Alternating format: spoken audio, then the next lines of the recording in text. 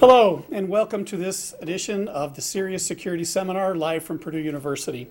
Our speaker today, Rebecca Harold, has an interesting background. She's a professor, teaches, and does research in privacy and security at Norwich University.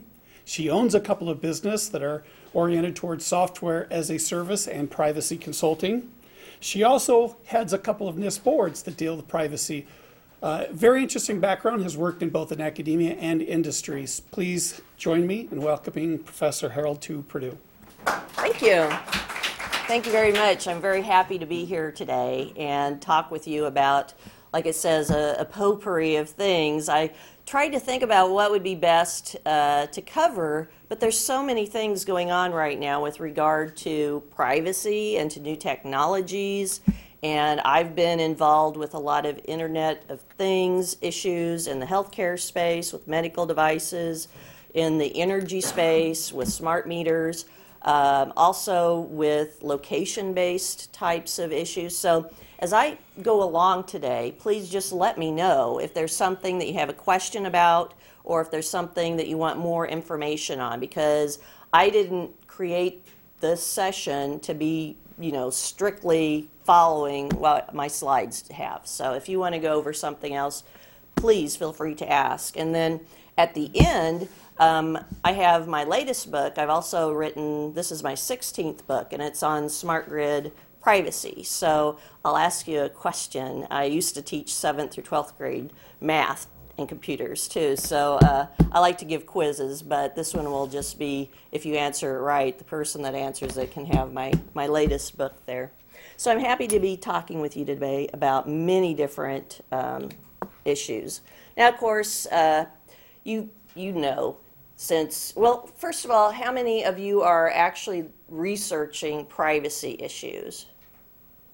Okay, so is this something that might be a possibility for some of you? Great. Well, maybe I can inspire you to look into some of these specific fields, because we need to have more people looking at some of these issues that are troublesome and where people are not doing anything to actually solve the problems that are out there. So, of course, we have a lot of privacy problems that are going on. The health wearables. This is an issue. It's just crazy to me that we have so many different devices that people are buying and putting on their arms and following them around and collecting so much data. And I'll give you some examples of what I found through questioning a very popular one here in a few slides. But they're doing all this without even realizing how all that data is being collected, who it's being shared with, and what it's being used for. And those devices are not that secure, and I don't know if any of you have done any research into the security of those devices or the apps that communicate with them, but they were created generally very quickly, and also with the idea that let's get this to market. We can make a bundle of money on this, so let's get it out there. And what's sacrificed when people get out there? The security, and then also, of course, privacy is overlooked. So we have a lot of privacy incidents. They're increasing. We're getting so many different breaches. There was a stat that I read just a couple of months ago, and basically there's been more people, 2.5 times the population of the U.S. has been breached over the last 2 years, meaning multiple people have had more than one breach that they've had to deal with. How many of you have had your data breached? So at least a third, it looks like. And then I bet those of you that didn't raise your hand, you might have had your data breached and you don't even know about it. So it's kind of the reality right now is, instead of thinking, what do I do if I get breached, you need to think about, what do I do when I get breached, and what kind of data is it that they're going to call me about. If it's your health data, that's going to be a lot different type of thing than if it's your financial data or if it's some other type of data that might impact reputation, hireability in the future, and so on. So the privacy incidents are increasing. And also, the privacy attitudes and actions that we have out there really threaten privacy a lot. I mean, it was mentioned earlier that I've been leading one of the NIST groups. Since June 2009, I've been leading the NIST Smart Grid Privacy Subgroup. And we started out as a group of primarily information security folks, and I was the privacy person in there. Well, we recruited some of the utilities, and we recruited some of the lobbying groups that work for the utilities, and their representatives came in, and they were the lawyers, of course, which is fine. I have a lot of really good friends who are lawyers, but 3 different lawyers who came from the lobbying groups, when they first started, the first thing they said was, there's no law against using this data that's coming from the smart meters or anywhere else, so that means there's no privacy issues. And I think that's something that you need to think about, the fact that in a lot of organizations out there, there's the opinion that if there's not a law against using data, then there's no problems with using the data. And of course, that can't be further from the truth, because think about it. When are laws created? Almost all laws are created as a reactionary type of event after many bad things have happened. And so we want to make sure that we identify risk as we're evolving technologies, and then identify what we can do to prevent the bad things from happening.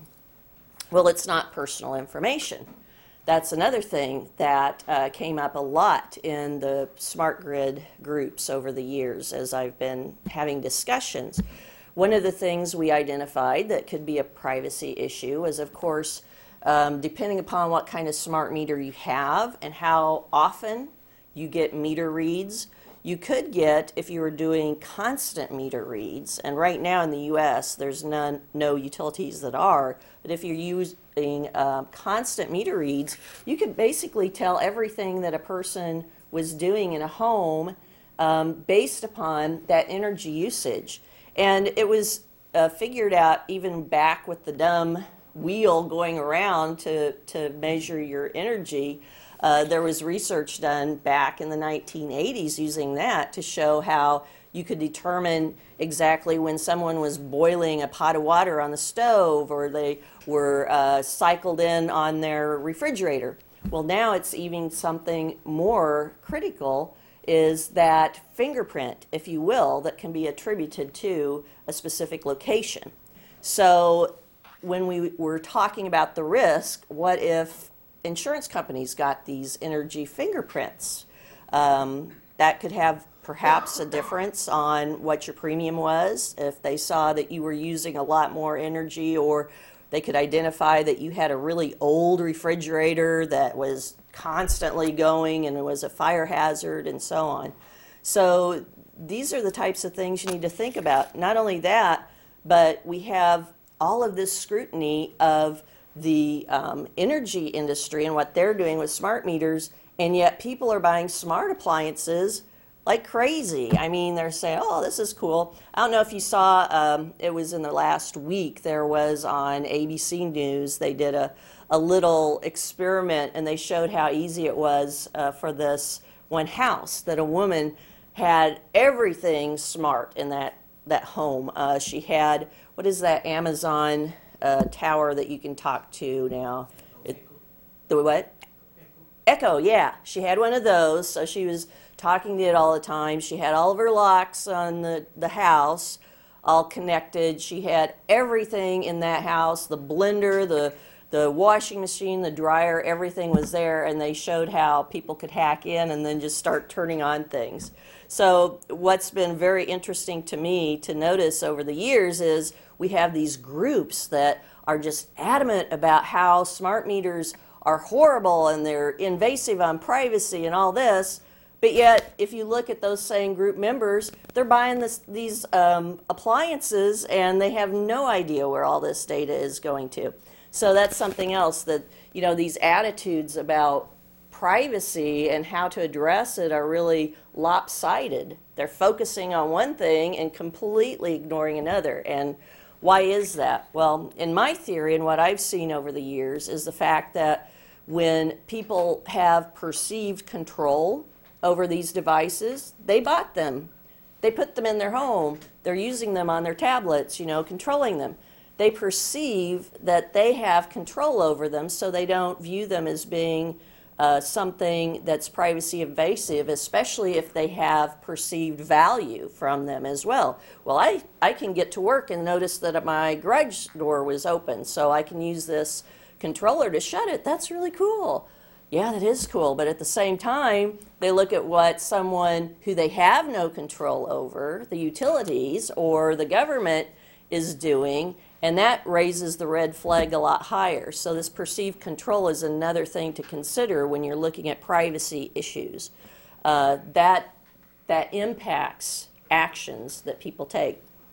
Posting about someone else. And this is something that happens all the time. I'm assuming most of you are on Facebook or Instagram or Twitter or all of them and even more.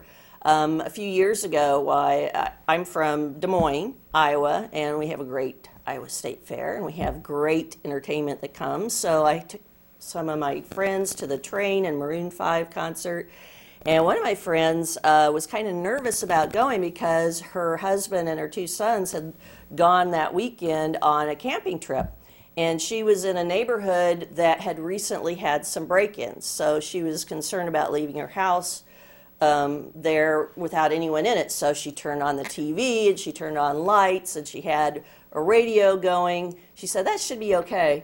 Well, about 20 minutes into the concert, somebody posted to Facebook, hey, Wendy, I see you. You're 7 rows below me at the Train Maroon 5 concert. How do you like it? How do you like being alone without all the guys at the house? That just ruined her night. I mean, she got so nervous after that it really, she had a hard time concentrating. And she actually went up and asked the person to remove what was a public post to Facebook. It wasn't even one that was restricted for viewing, so she could think about, having fun.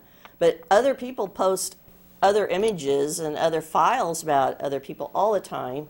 We have frictionless sharing, meaning when you go online and maybe you're going to a site, you're looking for some shoes, some clothes, who knows what. There's all sorts of data automatically being collected while you're on those sites. Well, guess what? When you go to other sites then, all of that data that's been collected through your browsers, through other types of metadata that's being shared in the background, that's being sent to marketers, and lo and behold, when you go to another site, all of a sudden something pops up that you were looking at an hour or two previously, and you're like, ugh. Well, that's frictionless sharing. You didn't ask them to give you this information, but they were following you around digitally, so they know that it's there, and they're going to gather more data about that as you go. Nobody cares about privacy. That's another thing you hear. And a similar one is, well, if you're not doing anything bad, then you don't need to worry about it, right?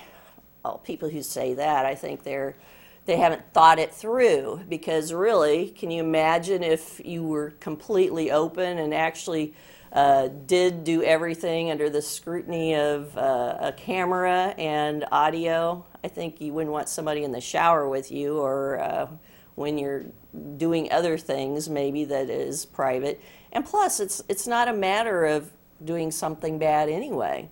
Privacy at its core is about giving people control over their own information and letting them have the opportunity to make decisions about how it's used, who it's shared with, how it's used for making decisions that impact ultimately their lives, their livelihood, and so on. And then also, online data is fair game. I hear this a lot. One of my businesses that I have, which is the software as a service, is for healthcare covered entities and business associates. And I saw there was a huge need because there's so many small and medium-sized covered entities and business associates, especially in healthcare, who really know nothing about securing information or how to address privacy. So I created this tool to help them, and so they come to me with questions, and almost every week I get a question from one of my business associate clients saying, well, protected health information under HIPAA, and it's 18 items plus one that's a catch-all that says anything that can be tied to an individual. But anyway, the BAs come to me and say, well, we don't have to protect name or address, right? Because name and address can be found in a phone book. And since it's out there for everybody to see anyway, it doesn't matter. Well, it does matter because you have to consider context. And context is so important, and I'm going to go through a few slides here in a little bit so you can see why you have to consider context, and that's something so new for most people, especially if you've been just dealing with information security and following all of the good types of frameworks for risk assessments and so on. Context is something that hasn't really been drilled into the methodologies that are being used. With privacy, you have to consider that. There's also many more. If there's no personal information involved, there's no privacy impacts. Boy, where have you heard this before? With metadata, right? Well, metadata is not personal data. Well, there's been all sorts of proof that you can take metadata and reveal basically the details of a person's lives just by looking at the metadata that's related to their phone calls, their emails, their online activity, the surveillance that happens to be at stoplights and on the sides of buildings and so on, and all of that's being collected. In fact, just as an aside, did anyone see there was a headline this morning that now they're saying that the bulk collection of phone records wasn't started on September 11. It was actually started in 1992 under Bush Sr. So I thought, whoa, I haven't had a chance to read through that, but that'll be interesting reading if you guys want to look at that later. Encrypt it and you don't have to worry. I hear this a lot too. Encryption alone is a great tool. It protects confidentiality, right? It keeps people from seeing the data, getting to the data, but that is not the same as privacy. So you're going to find out there a lot of people, when they say you're protecting privacy, are you protecting privacy or how are you addressing it? They'll say, we encrypt the data, period. That's not enough to address privacy. You have to do so much more than that. If people put the personal information online, then they want you to have it. I hear that a lot too. In fact, there's a lot of businesses out there, and I've talked with some of them and given classes to some of them who actually have tools that go out and scrape all of the data that they can find publicly available on websites, certainly on social media sites, but they go beyond that to other sites as well. Put that into databases and they resell it oftentimes as marketing databases to big companies. Right there you have a problem if you're a big company and you didn't look at the ethics with which that database was created, because if people didn't give their consent to have their information used for marketing, that's a context of use right there, then basically they could be violating a number of not only privacy principles, but basically, depending upon the industry they're in or the location they're in, they could even be violating federal rules or state rules as well. Also, this is another one I hear, it just drives me crazy. Too many privacy protections inhibit innovation and inhibit positive advances. I hear that and I think, are you serious? Because really, if you want innovation, create a tool that's not only going to do cool things, but it's going to be even more innovative if you create it in a way that it actually protects privacy. So it doesn't inhibit innovation. It should inspire better innovation so that you have a tool that's not going to ultimately result in bad things happening to the people using them. And then a couple of years ago, of course, after the NSA revelations, why they said, oh, why should we even use encryption if NSA can break it all? Well, of course, you know that it's not that NSA can break it all, and also it's not just about keeping the government out of files, right? There's a lot of other people you want to keep out of those files that you encrypt too. I mean, there's a lot of crooks that would love to get to data that's encrypted, and if you have it strongly encrypted, they aren't going to get to it. So context must be considered. This is a pointer to a blog post. In fact, if anybody wants a copy of my slides after I've gone through this, just send me an email and I'll send you a copy of it. But I write a lot of blogs. I have been since 2005 or 6. But It's so important. You have to think about not just the data items. And I know from back when I was creating systems and software, oftentimes in the specs, that's all you would see. Well, this specific type of data has to have this specific type of control. Nothing was even mentioned about the context within which it was being used. Well, now, as you go forward, you're going to have to, if you're going to go into engineering, systems or software or whatever, you have to consider the context. And oftentimes, if you get a job with a large organization, they might not realize this. They might just say, create this system. That's when it's going to be important for you to come back and say, well, tell me more about the context within which this data is going to be used so I know what other types of controls or permissions that we need to use for it. So here, let's take a very simple type of personal information item, your full name, okay? So when you have a full name and they still deliver them, I don't know if y'all still get them here, but you get the big old white pages, yellow pages, has everybody's name and phone number and address in there. Well, if you look at somebody's name within that phone book, it's just a name with a lot of other names, and the context for the use of that is to be able to find people's phone numbers, right? So you can call them. That's the context within which those names are found. Well, now what if somebody had a data file from a mental health facility that had a list of people's names? Now all of a sudden that context is different, right? You might have a lot of names and it might be the exact same names that exist in the phone book, but now the context is that they are associated with a mental health facility. So now you know something more about them than you knew in the phone book. Now you know that they might be getting mental health treatment, or they might be working there, they might be doing something there. The context matters. What if you found a list of persons who were sexting with a popular politician? Well, that could have some ramifications, especially around election time, certainly.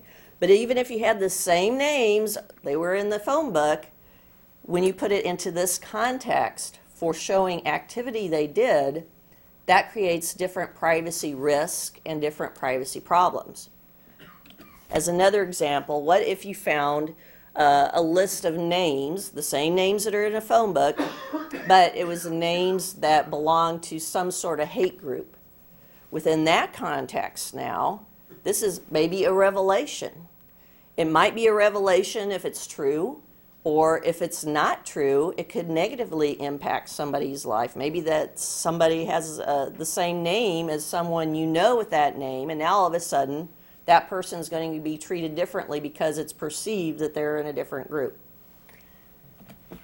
Or what if you found a revenge porn shaming site? This was just in the news here in the last few days too, where this guy, he's getting 18 years in prison now. He actually set up a site, so after couples broke up, why one of them, and it was right in the 98% of them were the men that were taking naked photos and videos of their ex-girlfriends and putting it up on the site.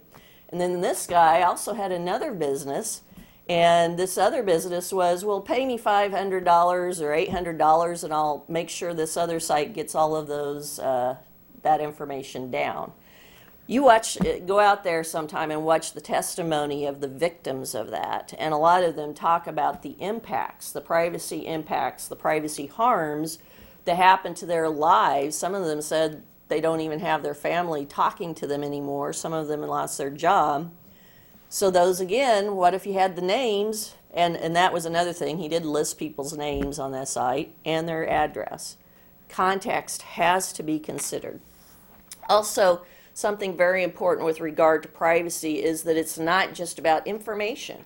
And most companies only deal with protecting privacy by protecting specific information items, but it goes beyond that. You also have to think about 3 other types of privacy. Now, one of them is bodily privacy. Bodily privacy means that you're finding out something about a person's makeup. So this could be like DNA testing. drug testing that employers often make applicants do. When you go to the airport, I mean, I did this morning. That's pretty invasive from a bodily standpoint. You know they're getting every view possible there. So you have to think about all of that data that's being collected when you're doing invasive things to people like that. How are you protecting that information? How are you using it? Who are you sharing it with? What decisions are being made that could impact their life? Territorial privacy. This gets into like the surveillance cameras. So you're watching what people might be doing. Maybe have cameras that are out in a public place, but oftentimes those cameras get into private places. I mean, Google Street View is constantly dealing with the fact that they're on a public road, but they're taking images from private property as they drive along so they can load it on their site. And now there's even many different websites that are called the funny shots from Google Street View and so on that people have put up that show people who've passed out on the lawn or falling down and so on. Well, what Google Street View did was they did create a way to remove an image if you found it and submitted a complaint. But what's kind of bad about that is the fact that the image is out there. And as you know, once an image is on the internet, and if it's a funny image or perceived to be funny by someone, that image is going to be copied and it's going to be all over the place. You'll never get it off. So you need to think about territorial privacy and then, of course, communications privacy. So this is privacy of not only your digital communication, your email, VoIP, that's stored on in corporations. If you're using Skype, why all of that conversation is being stored and accessible. And even here in the classroom, the potential that somebody might have a smartphone recording everything, and that's, I'm fine with that today, but maybe you're in a situation where you're in a meeting and you don't want to have those conversations recorded. That's communications privacy. Now, there are many different types of privacy principles throughout the world, and if you've been to any of these privacy classes, you've probably heard of them. So I'm not going to spend a lot of time on this. I watched some of your past serious videos, so I know that you've gotten over this, but probably the one that people point to the most are the OECD privacy principles that were released in 1980. They were actually updated in 2013, and they were updated to reflect the newer technologies now that have to really address such things as privacy breaches and so on. But just, using these and saying when you build a system, build a process, you need to collect only the data necessary for the purpose for which you're collecting it. That's the collection limitation, certainly. Well, we know a lot of the mobile apps right now aren't doing that. In fact, there's been several studies that show how many other third parties that are being shared with the data that's being collected through the mobile apps. And why did the mobile apps need to get access to my email contact list anyway? Doesn't make sense. I just wanted a time app on my phone. I didn't want to do anything about sending messages to people when I go to a different time zone, So they're collecting a lot more data than is necessary. And there's another good thing that you can look up, and if you use your favorite search engine and you can see this, but I think it was down in Australia, they did a study, or not a study, but experiment. So when you load an app, a lot of times it'll say, oh, we're going to collect this, and we need access to post messages on Facebook on your behalf, and we want to do this. Most people say, okay, sure, what's the worst that can happen? Well, what they did was they had one of their fast food restaurants, the workers there, they had them, whenever somebody would come up and do an order, they had them ask the same types of questions that the mobile apps use. So when somebody would order like a hamburger, they said, okay, and then they'd say, let me see the last 3 texts on your telephone. And the person would look at them like, why? And they'd say, well, let me see them, if you want your hamburger, let me see the text. And if they'd say no, then they'd say, well, let me look at the photos that you have on your smartphone. So they're asking the same type of questions as what the apps were, But of course, the people were like, heck no, we don't want you to do that. What was the difference? They were having person-to-person interaction, and they were actually thinking about the fact that here is a live person that could be looking at this, where in actuality, when they're using those apps that they loaded, they're probably sharing that with hundreds of other third parties that might have hundreds of employees themselves. So you need to think beyond just these principles, and you need to think about how you're implementing them. Now, I love infographics. This is one I did a couple of years ago, and this was when I started getting into the Internet of Things. And again, I know it's hard to see right here, but if you send me an email, I'll be glad to send you a link to it. I wanted to demonstrate that as you go through the course of the day, you're sharing your data in many ways that you may not even realize. From the time you get up, when your iPhone alarm goes off, and when that iPhone alarm goes off, chances are that that app knows that you got up at that time, and they send it out to whomever the app provider is. It can automatically turn on your coffee maker and even warm up your shower to just the right amount before you get in there, so you don't have to wait until it's not too cold. You go to the hospital to visit a friend or a relative. There's all sorts of surveillance and other data being collected, especially through medical devices.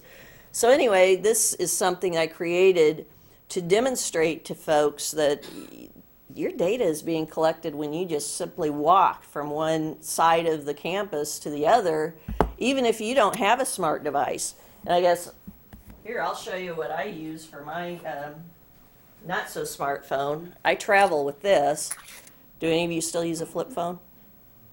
I didn't think so. I actually found somebody last week that did, but they were paranoid like me about the fact that their smartphones were collecting so much data.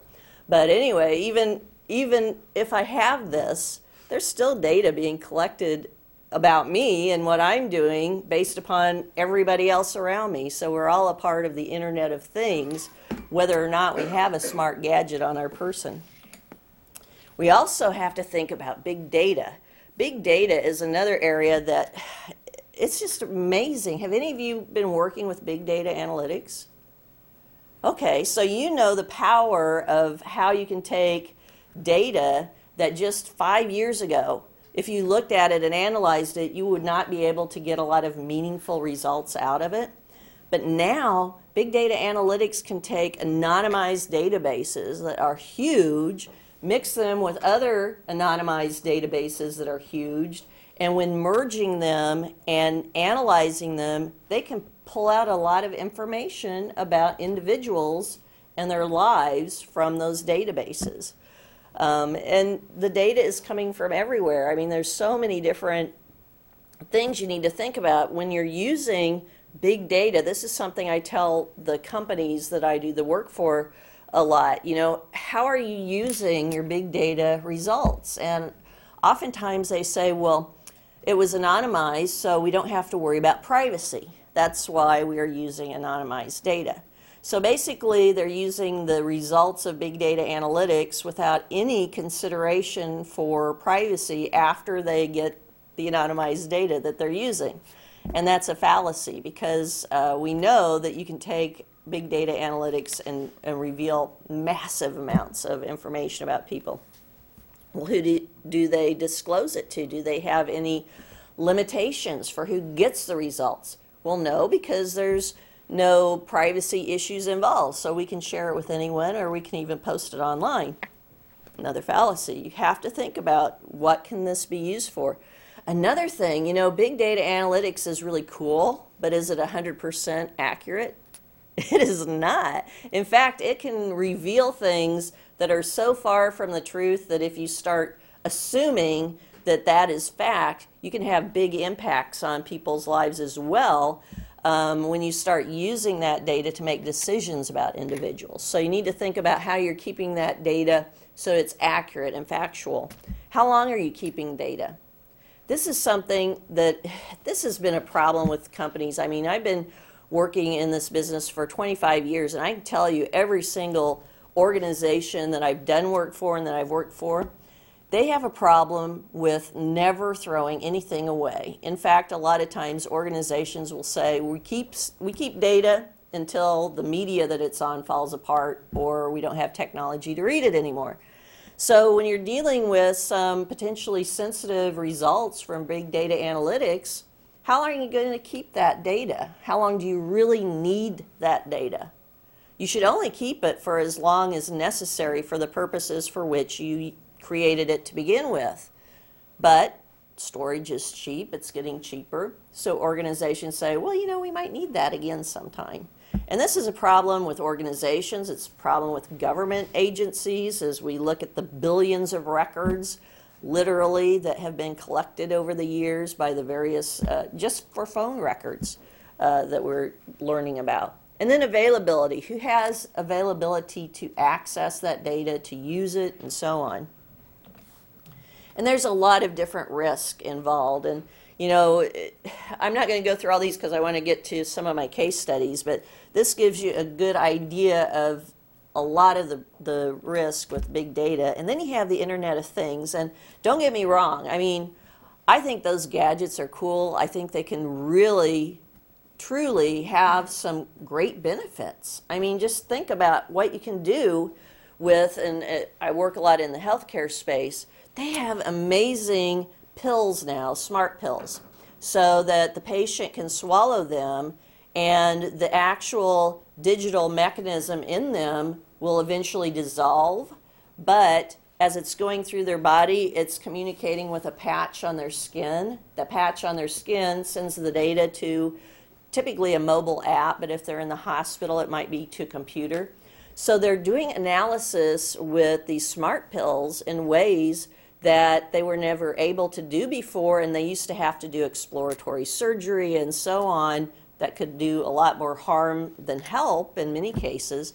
So there's things that are really good, but when you don't address security and privacy, a lot of really bad things can happen. And in fact, a couple of years ago, the FTC brought the first Internet of Things sanction against a monitoring company. They sold a security monitoring device and a baby monitoring device, TrendNet, and they even had a big old logo right on the side of their box. This is safe and secure, give you peace of mind. This data is going to help you keep track of your home and your children, and nobody else can get to it. Well, guess what? Somebody hacked into their devices, and they were live streaming the images from the rooms where those devices were put onto the internet to many different sites. So all of a sudden now people had what they were doing in these rooms and the conversations of their children and what they were doing online, and those were being shared with others. So the Internet of Things is something that is not only a huge concern because there's so many different gadgets being created, but even the FTC just put out earlier this year, and I encourage you, if you're interested in this, to read their report. They put out an Internet of Things report recommending that organizations that are creating these smart devices start making sure that they actually build in security and privacy controls to keep bad things from happening. And I find it interesting that so many of these organizations that have the very risky, security risky, privacy risky devices that they put out there, they immediately said, well, the FTC shouldn't have done this. Why did they say that? Because it ruins innovation if they tell us that we should do this. And so, there's that innovation argument again that's not valid whatsoever. And there are many different location-based privacy concerns. I put this here because in February I actually went up to Anchorage, Alaska, and they had a surveying and mapping conference there. So I had a chance to give a one-day geolocation privacy class to a bunch of folks who are mappers and surveyors, and it was really, really interesting. But because they've been out in the field in the tundra for 20, 30 years, a lot of them. So a lot of this was very new. But it's really concerning that location-based capabilities are being used not only for good things, but it's also being used for much more nefarious types of activities, such as GPS tracking. and stalking. In fact, this is so much of a concern that there was a Senate hearing about it, and a lot of people were brought in from various groups to talk about how often these stalking apps that use the GPS that people had actually loaded onto their ex-spouses or ex-girlfriend, boyfriends' devices without them knowing. They had all sorts of very concerning statistics about that. Also, of course, a lot of location data is being collected without the person even knowing it. Car companies, I mean, look at this year. We're soon going to have more cars coming out this year, the new models, that are internet enabled, right? You can sit in your car and be driving down the interstate. You can be online at the same time, which, you know, that'll be pretty cool. You can keep working if you're in the passenger seat, or if you're in a driverless car, or if let some computer drive for you. But you have to think about, wow, well, if somebody can hack into these cars and turn off my car or step on the brake or step on the accelerator, and this has already been done with these types of cars, you have to think about that. So there's safety, there's security, but also privacy. Who would love to know where you've been driving and when you were there and how long you were there? There's an unlimited number of groups. Your employers might want to know. If you called in sick and they found out that you were in Las Vegas driving around, that might cause some problems, you know. When you're going through divorce, why the lawyers would love to see if your story corroborated with what your car said you were actually doing on a certain day. So all of this data needs to be protected. And again, like I said earlier, context. What was the context for which all of this data is being collected through these smart cars? Who's using it? Is it appropriate for them to use it? And do the people who are using those devices know that that data was even collected or from them or being shared with others? This, I talked about the NIST Smart Grid Privacy group I've been leading. This is from actually a table in one of our reports. And if you go out onto the NIST site, actually go out to I think it's csrc.gov.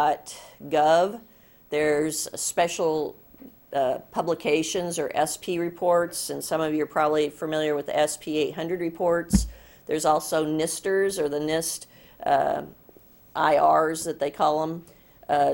That's actually where I've had our team create reports for what our organization has been doing over the last 6 years now with regard to our research. So if you're interested in location-based risk for privacy within the smart grid, why, you can go out and look at some of the NIST IRs that we've been putting out there.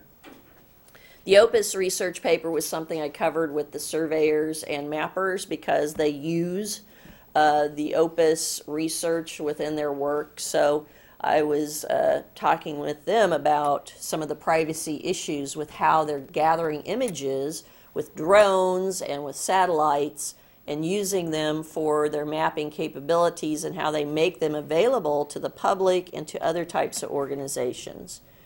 Now, this was an example I gave, and this, if probably you can all remember when that really horrible tornado went through Joplin, Missouri.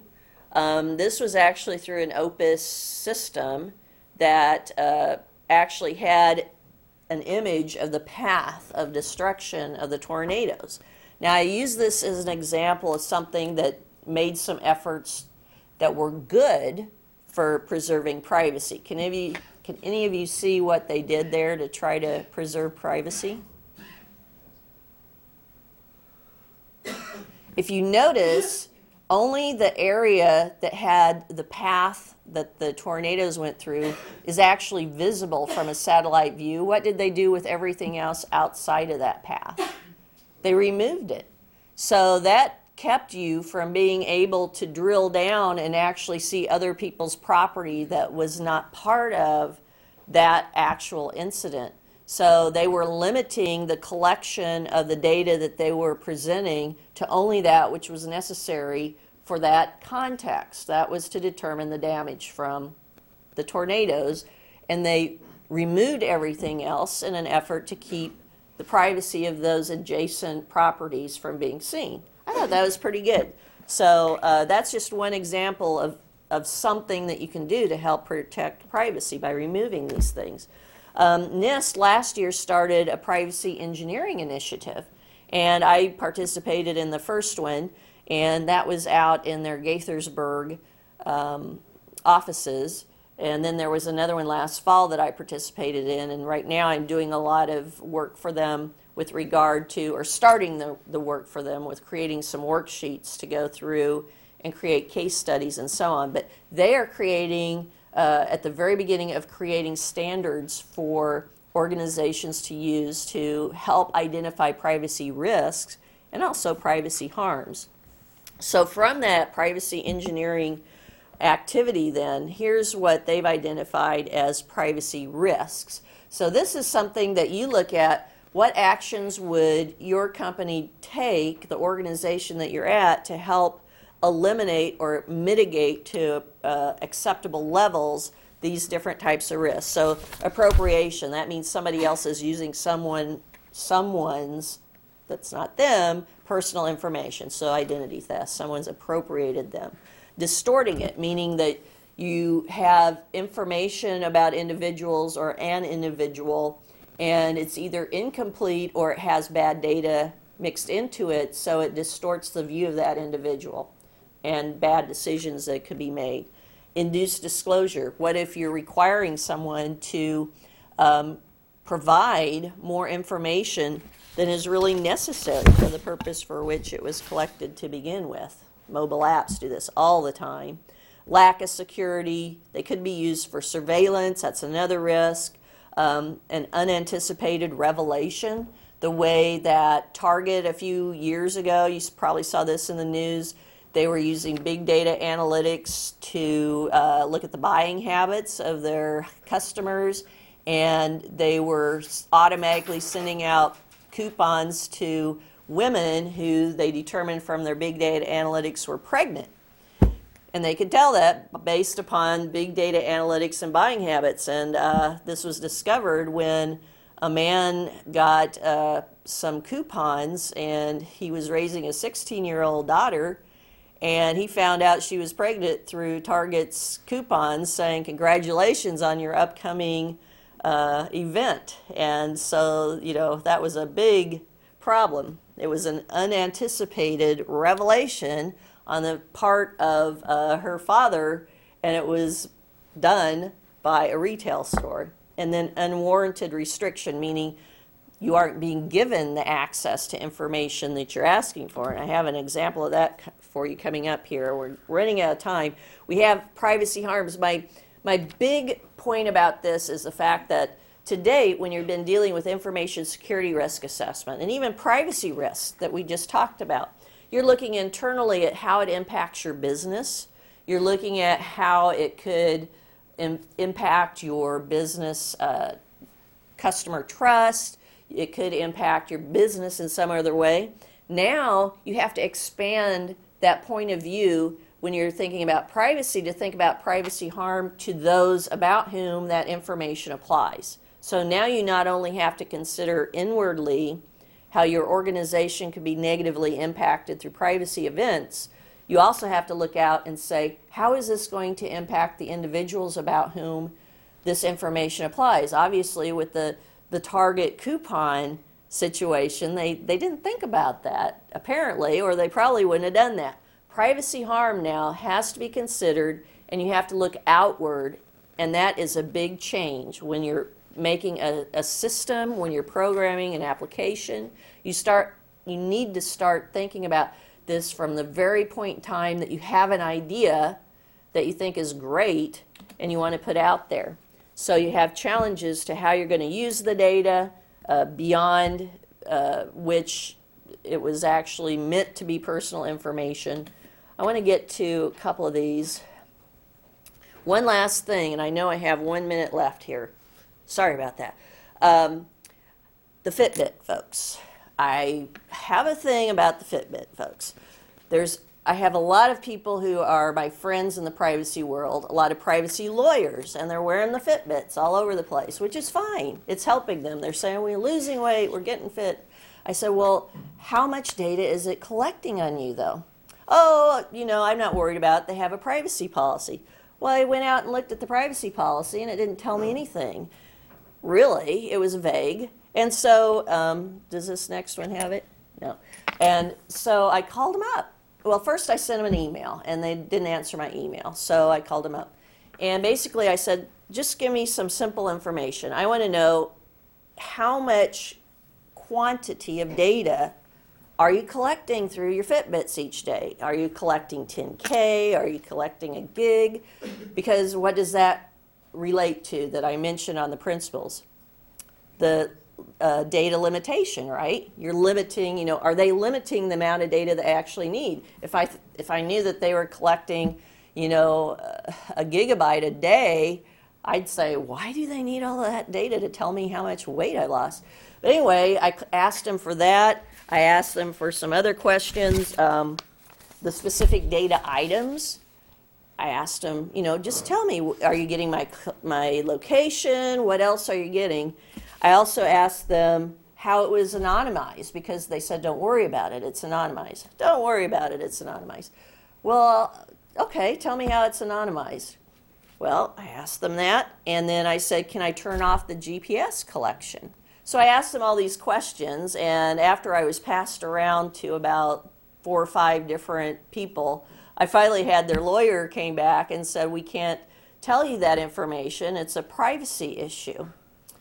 I said, yeah, it is a privacy issue. I said, it's my privacy, and I have an issue with it, and that's why I want to know the answers. I said, you have right on your privacy policy that you're transparent with how you're using your data. So I'm asking you to be transparent and tell me how you're using your data.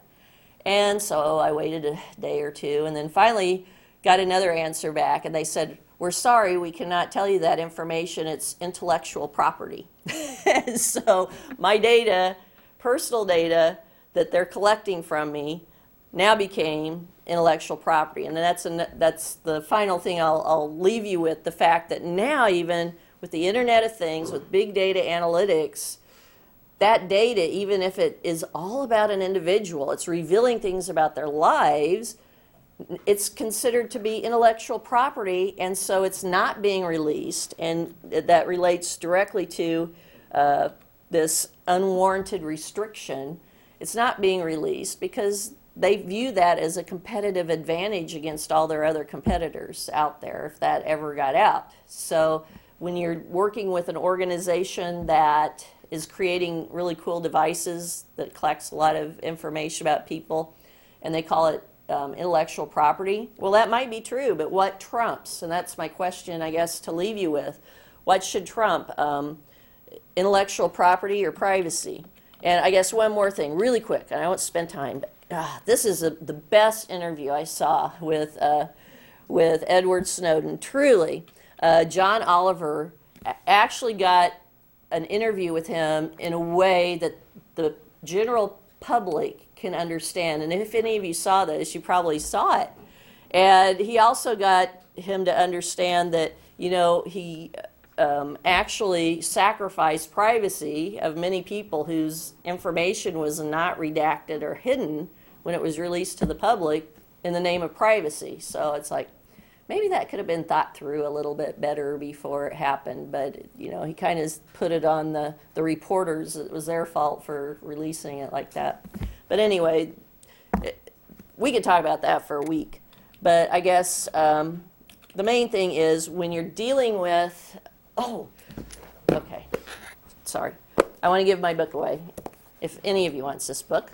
Okay, so in 1890, there was the seminal paper written for the Harvard Law Review, The Right to Privacy, by Samuel Warren Lewis Brandeis. What was it that motivated them to write that? Don't be Googling it. What motivated them to write that paper? I'll give you a hint. It was a type of technology. Yeah. Telephone? Nope. Telegram? Nope.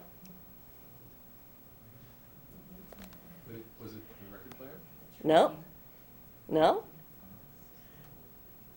Think about what was being popular back then. No? The camera, the Brownie camera.